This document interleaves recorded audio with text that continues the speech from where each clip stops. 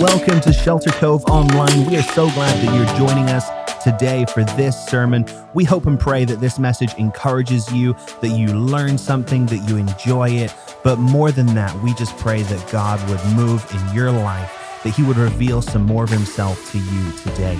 If you would like to respond to this message in any way, you can contact us at sheltercovelive.com. Have an amazing rest of your day. We hold these truths to be self-evident, that all men are created equal and are endowed by their Creator to certain unalienable rights. Among these are life, liberty, and the pursuit of happiness. And you can go ahead and cross off your bucket list that you have heard an Englishman read you the preamble to the Declaration of Independence. Check. I bet you never thought you'd hear that this morning. There's a fun fact for you, and my wife knew this. She claims to have known this, and I believe her. She's smarter than me in most ways.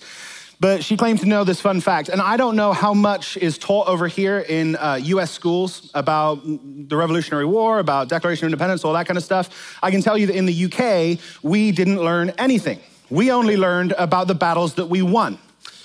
And that's not one that we won. So I didn't know this at all. My wife said she did. So you'll have to tell me if you knew this or not. But that little phrase, life, liberty, and the pursuit of happiness, is not the original text. I didn't know that. That text actually was edited to read Pursuit of Happiness by Thomas Jefferson. Before that, it belonged to a piece of writing by a guy named John Locke. John Locke was an English philosopher, poet, physician. And in his original writing, what it actually said was that the unalienable rights are life, liberty, and, anybody know this? Property, that's right. Life, liberty, and property. Now listen, hear me, I am no scholar of this type of stuff. I know nothing, I found this on the internet. Who knows if that's even accurate? But I do think, if it's true, it is a little telling that that word property got subbed in for happiness.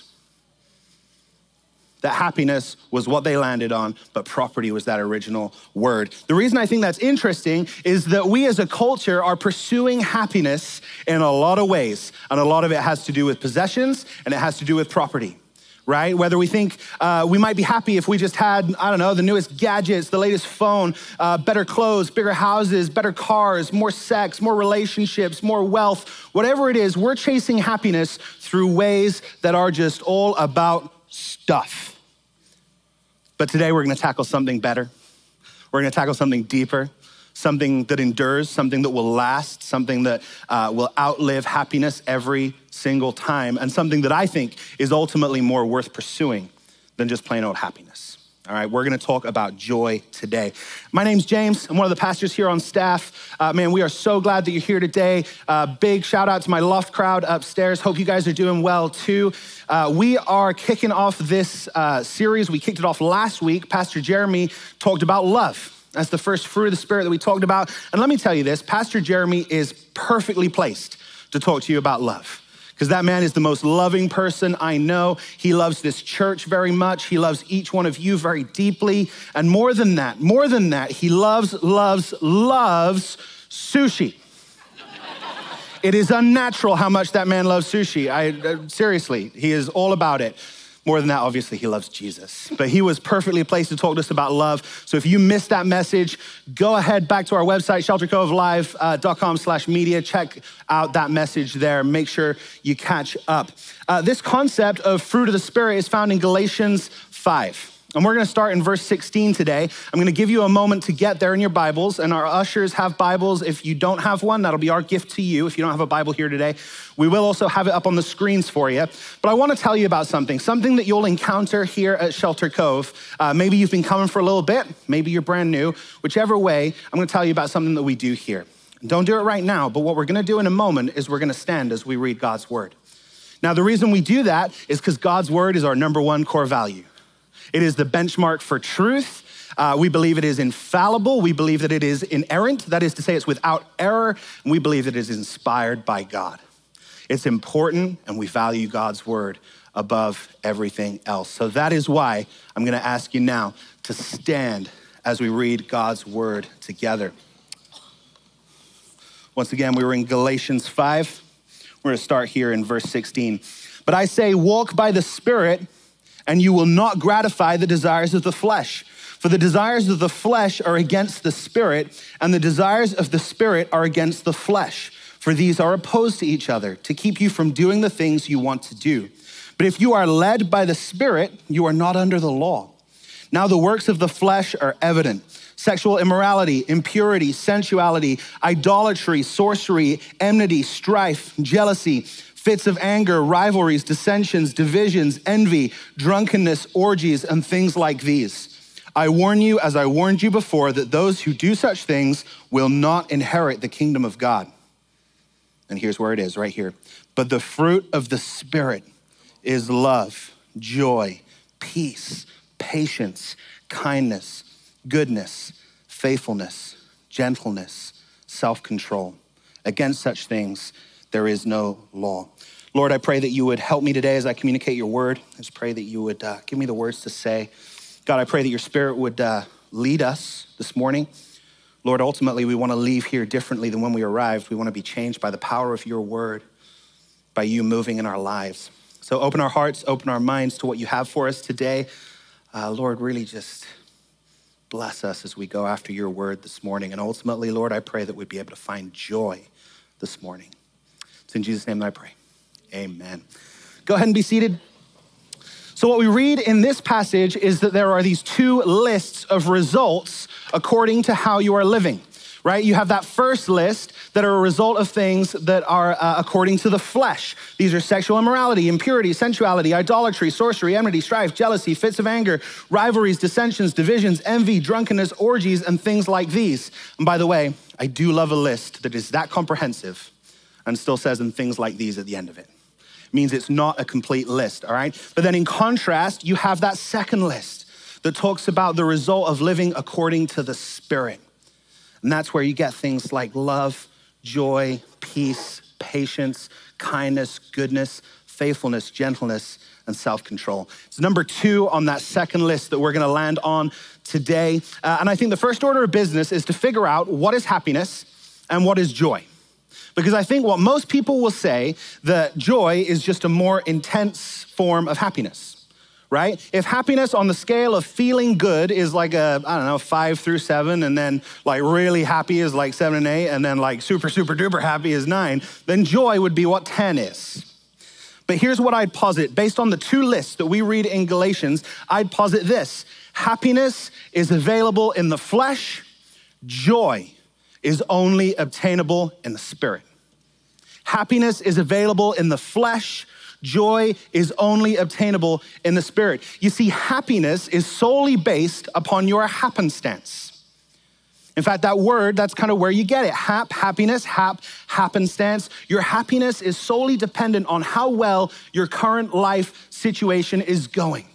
And so maybe life's pretty good for you right now. Maybe, you got that promotion you were looking for, you got that raise, or maybe you're rocking the new iPhone. Maybe for the first time since Super Bowl III, your team is showing signs of life. And for once, they're looking like they actually want to play football. And we're actually 2-2 going into week 5 instead of 0-4. And things are finally looking good. Are there any other Jets fans? Third service, still no Jets fans. It's okay to find happiness in those things. I'm not gonna stand here and tell you not to be happy about that. That's okay. Happiness is problematic when it's found in things that are not so good. Because sometimes when our circumstances are not so favorable, things are not going so well, we turn to some of the things off of that first list to try and change our circumstances, to try and find some happiness, right? We turn to things like sexual immorality or sensuality or drunkenness or idolatry to help change our current situation. Because those things can make us happy, right? They can, but it doesn't last. It is not a lasting thing. You're living according to the flesh, your earthly human desires. The only thing that's available is this temporary, cheap, easily lost happiness that will ultimately come with regret, guilt, shame, and that happiness, man, it rides and dies on your life experiences. So when life's good, you can't find happiness, it's not available to you. You ever spend any time in Las Vegas? Anyone ever spend any time in Vegas? There's probably some people who have been to Vegas. I spent a lot of time in Vegas in my previous job. For those of you who don't know, I used to provide photo and video support to cheerleading competitions. And that is exactly as ridiculous as it sounds. I wasn't a cheerleader. It's very important to me that you know that. But I did provide photo and video support to cheerleading competitions, and a lot of those happen in Vegas. So I spent a lot of time in Vegas, and what you'll find about the city of Las Vegas, it's a super strange place. What you will find is that if you walk down the strip, the main kind of downtown part of Vegas, anytime after 6 p.m. on any given weeknight, Wednesday, for example, what you'll find is a treasure trove of people claiming to sell you happiness. They're on the corner they've got literature. They're handing out pamphlets with pornography on the front of it. They're trying to sell you sex. You've got guys dragging ice chests, which these are not legitimate businessmen, I'll tell you that. They're dragging ice chests with alcohol loaded up in it on the side of the street. They're trying to get you drunk. They're trying to make you happy, thinking that if you just buy this, man, you'll be happy for a little bit. Casinos are the worst perpetrators. Casinos, you walk down that strip, you look inside a casino, it looks all bright and shiny, and there's lights and there's noises, and they're like, come on in, win some money, you'll be happy for a bit. Come on in, gamble with us, you'll win some money and you can be happy. Come on in. And in fact, in casinos, I don't know if you knew this, even the slot machines, the noises that come out of those are designed to manipulate happiness. They're designed to try and make you happy because happy people spend more money. And in fact, Daniel, go ahead and roll that clip for me. It's designed to kind of make you happy, like, oh, someone's winning money. You could too. It's designed to manipulate this false sense of happiness. But anyone who's ever tried to gamble in Vegas knows that that happiness is real short-lived. Because the house, it does always win. I was talking to Pastor Jeremy about this message, and he said something that made all the sense in the world to me. It stopped and made me think, like, man, no, he's so right. He said, you look at Vegas, and you have to wonder how many lives have been ruined by decisions made in Vegas in the name of some temporary happiness. That kind of happiness is skin deep. But then on the flip side, you have joy. You see, joy is not dependent on your current circumstances. Joy is found despite them. Joy is not fleeting. It's not temporal. It is deep-seated peace and sufficiency that isn't touched by your current situation. And listen, this kind of joy that I'm talking about, this kind of joy that is so much more, so much deeper, so much better than happiness is only found in the Spirit.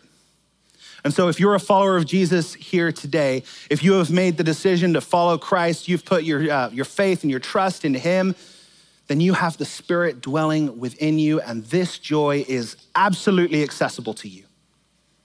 Absolutely accessible to you. But maybe you're in the room and you haven't made that decision yet. You haven't put your faith and your trust in Christ. You're just trying to figure out all of that kind of faith stuff. Well, then you haven't experienced a joy like I'm talking about just yet. So hear me today, because let me tell you, this Christian life is joyful. I'm not saying it's always gonna be easy, not saying it's always gonna be happy, but you will always be able to find joy. Point number one in your notes, I have 3 points, things that I think we can find joy in. It's joy in salvation. Joy in salvation. You see, ultimately, followers of Jesus can take joy in the fact that even though we are sinful creatures, even though we deserve death, Christ died so that by grace through faith in him, we have life. Our names are written in the book of life for eternity. Our names are written in heaven, and that in itself is a joyful thing. We sang about the fact that we have a God who runs after us, who sent his son to die for us. The fact that someone loves us that much, the fact that the creator of the world loves us that much. That's a joyful thing in and of itself. There's a moment in the New Testament that I love, and we'll be in Luke 10 here real shortly, Luke 10, verse 17. But there's this moment where Jesus commissions a group of disciples. There's 72 of them, and he sends them off to prepare the way and to go do ministry and to go off on mission. He sends them out. When they return to him, this is the passage that we read in Luke 10, 17. The 72 returned with joy, saying, Lord, even the demons are subject to us in your name. And he said to them, I saw Satan fall like lightning from heaven. Behold, I have given you authority to tread on serpents and scorpions and over all the power of the enemy, and nothing shall hurt you. Nevertheless, do not rejoice in this, that the spirits are subject to you, but rejoice that your names are written in heaven. So there's these guys coming back from this mission. They're like, Jesus, we did all this cool stuff. It went so good. We stamped out demons in your name. And Jesus says, yeah, you did. You're feeling pretty good right now. Things are going well, but don't rejoice in that. Rejoice that ultimately, your ultimate joy is that your name is written in heaven. In other words, we can have joy in salvation. We can rejoice in your salvation. Your present life situation might be good or bad, but your ultimate joy isn't in that. It's in the fact that your name is written in the book of life and that your hope isn't in anything here on earth. It's in the eternal reality that if you have placed your hope and your faith in the person of Jesus Christ and his miraculous work on the cross, then you, my friends, always will be able to have something to be joyful about. You will always be able to find joy. That's not to say that sometimes we won't lose focus. Sometimes we'll struggle with this. Sometimes we'll just get into a funk, right? Anyone ever get into kind of just a weird mood that you can't seem to get out of? And you're just like, oh gosh, woke up on the wrong side of bed. Like I'm just not feeling great. Sometimes that happens. We visit that place of doom and gloom. Many of you know that my wife and I have a baby coming in December, which we're excited about. Thank you. Yes, super excited. Baby shower was yesterday. Friends, I had no idea how much work goes into a baby shower. I do now. Gentlemen, if you ever have a shower on the horizon, try and be in a different zip code. But it was great. Anyway, we have this baby coming and we figured that we needed a new car because both our cars are unreliable. Our cars broke down regularly. We had AC issues in both of these vehicles. We were just scraping by, enjoying not having a car payment or anything. But we said, man, we need to get something, right? Because we got this baby coming. We're not gonna put this baby in either of our two vehicles, trust me. And so we start looking. We start looking around. We look for this new car. We're looking at all the things we should be looking at, right? We're looking at, man, we gotta get a stroller in the trunk. So, you know, what's that car where you wave your foot and the trunk automatically opens? Let's get one of those, because then you just throw the stroller in. Let's get something that's safety tested. I want a building to fall on this car and everybody just be completely safe inside of it. Let's get this thing safety tested. And so we looked around, we looked at all of these aspects. We finally landed on a dream car. We finally landed on something. We picked it up 10 days ago. Beautiful new car. We were so excited. We were happy until Thursday. My wife is awesome.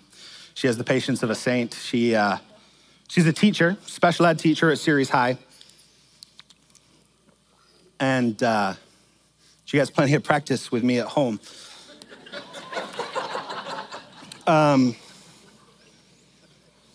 But it does mean that she interacts a lot with high school kids. And she called me on Thursday as I'm preparing for this message. And she said, babe, you're not gonna believe this. Student on his way out of the parking lot sideswiped our car. Big old dent on it, big old scratch all the way down it. Friends, joy did not seem likely. Joy did not seem likely in that moment. Everything was okay in the grand scheme. Alyssa was fine. As far as we know, the baby's great. There was no reason to believe that the baby's not still doing fine. The car's not that damaged. I mean, it's definitely damaged, but it's not that bad. But in that moment, I was focused on something that was far from joy. I was angry, I was frustrated, and it's in times like that where it can just derail our entire day, week, month, year. Pretty sure it's the Friends theme song. It can derail us. It can send us off in a different direction, and we can get into this funk, this doom and gloom because, man, life just didn't go in the way I wanted to go right now. And we just visit that place of doom and gloom. It can get into our entire disposition. Let me tell you this. There is no place in the Christian disposition for doom and gloom. Am I saying that you're not going to experience that? Am I saying that occasionally you're not going to visit that place of doom and gloom? No, you will. You will. It's part of life. It's natural. It happens. We're human. You will visit that place of doom and gloom. But as Christians, we are called not to stay there. You can visit, you can't stay there.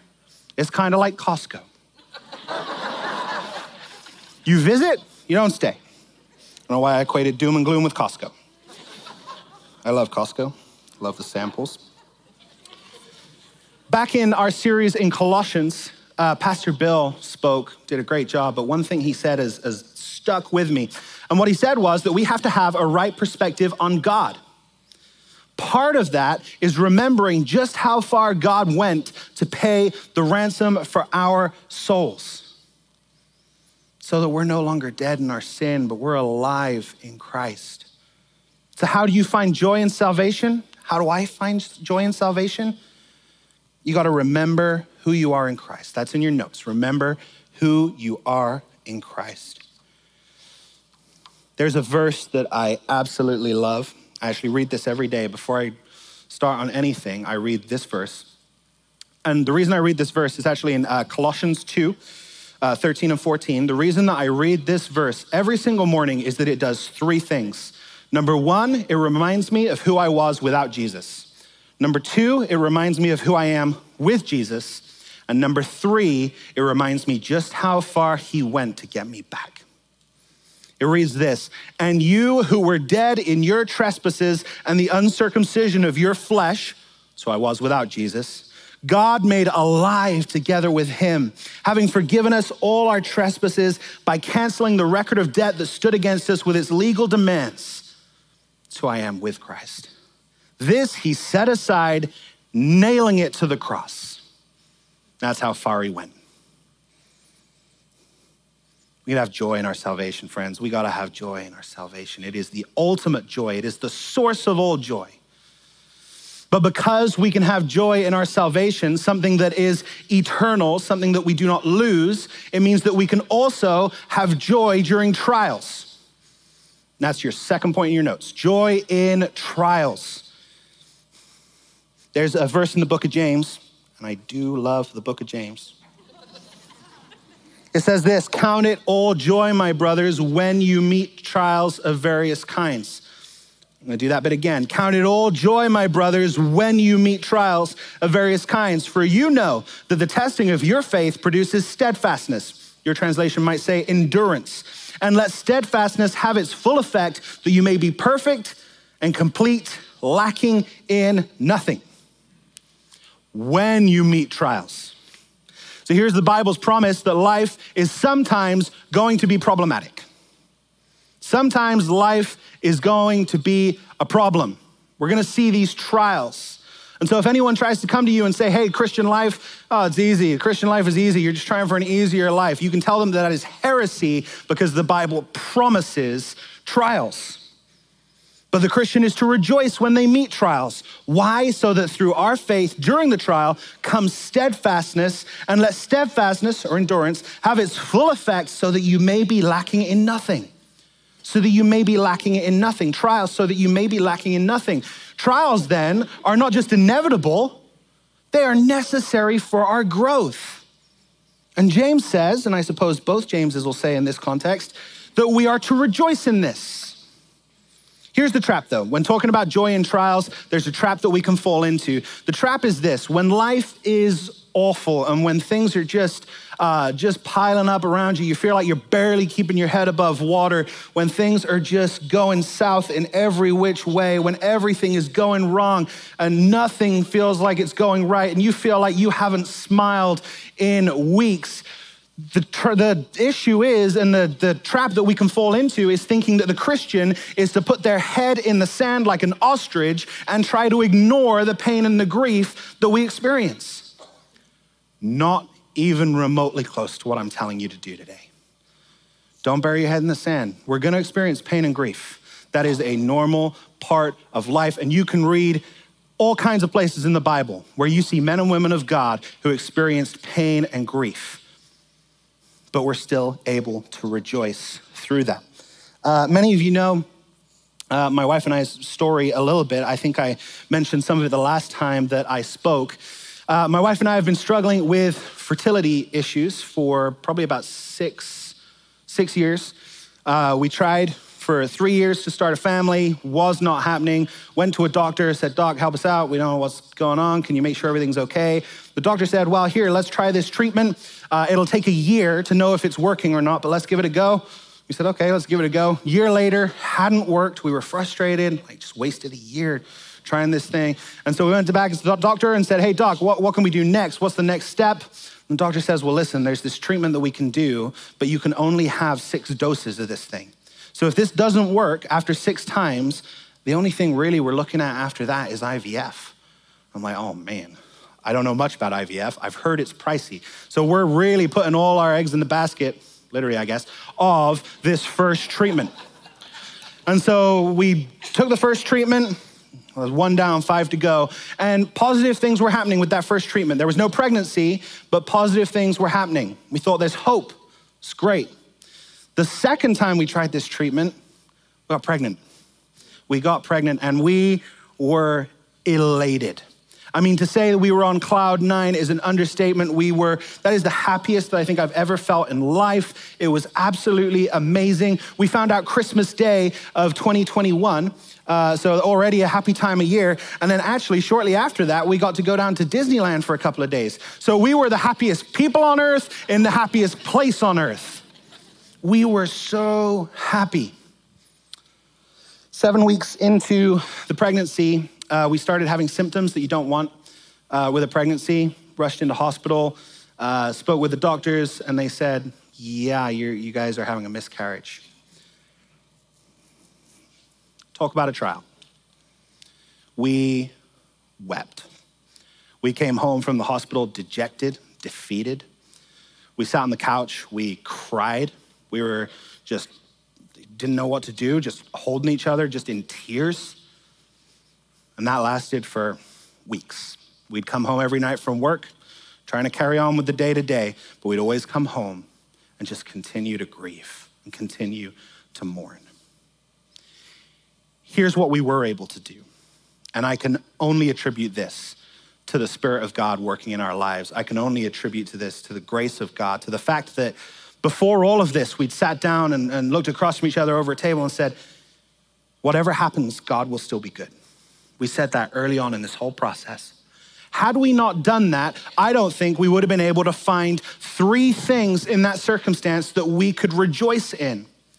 But we did. We found 3 things that we could still have joy in that God was doing through this situation. Number 1, we could rejoice that we were closer to each other than we'd ever been. We were going through this together. When you go through something like that together, you lean on each other. You just get, if there's an intimacy, you get closer through it. So we were rejoicing that God was working through that. Number 2, we were able to rejoice in the fact that God was drawing us closer to himself than he ever has. We felt closer to God than we've ever been in our lives because we were leaning on him. And then lastly, we were able to rejoice in the fact that we got pregnant. It meant that we could get pregnant. And although it hadn't ended the way we wanted it to, that was still something that we could rejoice in. Had we been walking outside of God's grace and not let the Spirit lead in this area of our lives and not live according to the Spirit, I don't know that I'd be up here today. Goodness knows what I'd have turned to try and find some happiness. Maybe I'd have turned to drunkenness. Maybe I'd have turned to one of the other things off of that list just to try and medicate and get happy again. But thankfully through that time, God showed us joy. God showed us joy. Listen to me, joy during trials is not always expressed through smiles. Writing a Dr. Seuss book up here. Joy during trials is not always expressed through smiles. It's expressed through worship. It's expressed through knowing that God is still good by saying, God, life is horrible right now, but you are still good through this trial. There's a verse in Nehemiah, it's 8:10, and I love this verse. And you can carry this around with you because it is so encouraging. Do not be grieved, for the joy of the Lord is your strength. The joy of the Lord is your strength. We sang a song earlier. Worship was off the chain today. It was absolutely incredible. We sang a song called Firm Foundation. I love that song. Love, firm foundation. There's a line in that song that says, I've still got joy in chaos. I've got a peace that makes no sense. From a worldly perspective, this kind of joy that we can experience as followers of Jesus during the trial, when life is just falling down on us, that is such a foreign concept to the world because they don't know what that joy feels like. They don't understand that joy. So people look at us when the Christian goes through trials, that is when we become so much more noticeable to people because why are they okay right now? It's because God is working in their lives. It's because they are focused on something that is ultimately greater than their trial. They are focused on the goodness of God. And so that's the point right there in section 2 of your notes. Remember the goodness of God. We sang about it earlier. Remember the goodness of God. You gotta stay focused on him. Last point in your notes, number 3, you have joy in salvation, joy in trials. The last thing is joy in obedience. We probably have some parents in the room, right? You can go ahead and raise your hand for me real quick, parents. Yep, all over the place. Let me ask you this question and you can feel free to respond. Do your kids take joy in obeying you? People have laughed at me every single service. Do they take joy in obeying you? I think the reason that you're probably laughing at me right now is because the idea of joy and obedience don't seem to go together very well, right? They do not seem to coexist in the same space because very often when we think of obedience, we think of rules and regulations that are designed to rob life of joy. At least that's what your kids think. I guarantee it. That's what I thought as a kid. The rules are there to suck the fun out of everything. That's what the world thinks. But let me introduce some scripture to you. Psalm 119, we'll start in verse 12. We have it up here on the screens. I'll let you get there because I want you to highlight something in your Bible if you have it with you. This is something that we can strive towards. This is a goal. This is the gold standard in understanding taking joy in obedience. Psalm 119, it says this, "Blessed are you, O Lord, teach me your statutes. With my lips I declare all the rules of your mouth. In the way of your testimonies I delight." That's the word right there, delight. "As much as in all riches. I will meditate on your precepts and fix my eyes on your ways. I will delight," circle it again, "in your statutes. I will not forget your word." The joy in obedience comes from knowing and trusting that obeying the commandments set in place are for your best interest and for your best good in life. And very often when parents set the rules for kids, parents, you can attest to this, when you're setting those rules, very often it's for your kids' safety and it's so that they can continue to be happy. It's so that there's enjoyment that can continue to happen because there's these guardrails that are set in place. For example, don't go near the oven. Why? You might get burned. Be back at a certain time of night. Why? It's unsafe when you get into the night. You know, maybe you have a rule that says the kids aren't allowed a computer in their room. Why? Because you're worried about internet safety. The rules are designed for safety. And one thing I hear from people who don't understand the Word of God, people who want nothing to do with the Word of God, is that it is too full of rules and regulations that are designed to rob life of joy. You ever hear that from somebody? Yep. Too full of rules and regulations. Seems like a lot of work. Seems like, you know, it's gonna rob us from joy, like following all those rules. Friends, it's the opposite. We gotta flip the mindset. The opposite is true. And if you don't believe me on that, you can head to Vegas for a couple of days and tell me how joyful you feel. Because the issue with living in disobedience to the Word of God is that will invariably lead to a life spent looking over your shoulder and hiding things that you shouldn't be doing in the hope that no one sees what you're into. And maybe the way that manifests for you here today is maybe every time you're on your own, every time you find yourself alone, you're pulling out your phone and you're doing things you shouldn't be doing. Maybe you're looking at pornography. Maybe you're texting someone outside your marriage you shouldn't be texting. But here's what happens. Most people in that situation, they are very protective over their phones because they have to be. They don't want to be found out. And so no one knows their passcode. Every time the phone is out, it's face down and they don't let anyone touch their phone. They get real nervous if someone just moves their phone. That doesn't sound real joyful to me. There's no joy found in that. 1 John chapter 5 says, and his commandments are not burdensome. They're not designed to be a burden. They're not designed to weigh us down. They're not designed to be oppressive. They're designed to give us freedom. Because if we listen and if we obey, there's joy to be found in that. Joyful obedience flows from a heart that loves the Lord. And when we gladly and joyfully obey and don't just go through the motions, we honor God. Not just checking the box, but cheerfully and joyfully obeying and following God's word. So how do I find joy in obedience? You gotta remember this.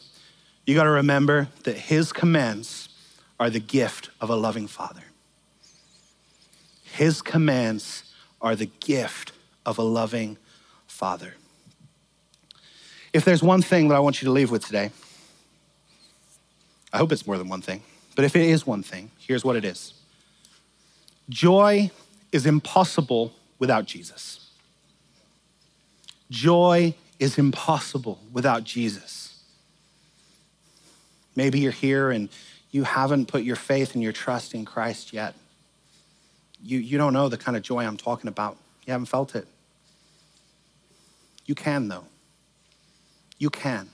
It's found in knowing that we are sinners in need of a Savior and that while we were still sinners, Christ died for us so that our sin might be forgiven, so that we might be found not guilty in front of a just and holy God. And when you understand that, that's when joy begins to take hold. And so if that's you in the room today, I want you to do something. After service, I want you to come find me, come find one of the pastors, find Pastor Jeremy, go to one of the kiosks outside there, find a staff member, come and talk to us. We want to walk you through this next phase of life. And then maybe you're here and you have given your life to Jesus. You are walking in Christ. You have put your faith and your trust in him, but maybe joy is elusive for you. Maybe it's been a while since you felt the kind of joy that I've been talking about. Maybe the trials seem too much. Maybe, I don't know, maybe you're walking in disobedience. Maybe you've forgotten that joy and wonder that comes from salvation. I want you also to come find a staff member, come find me, come find a pastor. We want to pray with you. There's so much joy to be had in the Christian life, friends. You can take my word for it, or you can find out for yourself. Let's pray. Lord, I'm so thankful for joy. I'm so thankful that it is infinitely better than just plain old happiness. I thank you that it's available to us, that your joy, the joy that you have, you allow us to experience. And I just pray for each person in this room, wherever they're at, whatever stage of life that they're in. Pray for anybody up there in the loft that might be thinking about this. I just pray that you would touch them in a real way today, that your spirit would move, that joy would be obtainable for them today. Lord, we thank you for your spirit. We're just so thankful that you care that much about us, that you would give us all these ways to help us find joy. So Lord, as we go from here today, I just pray that you would keep us joyful, that this week joy would be apparent in each and every one of our lives. It's in Jesus' name that I pray. Amen.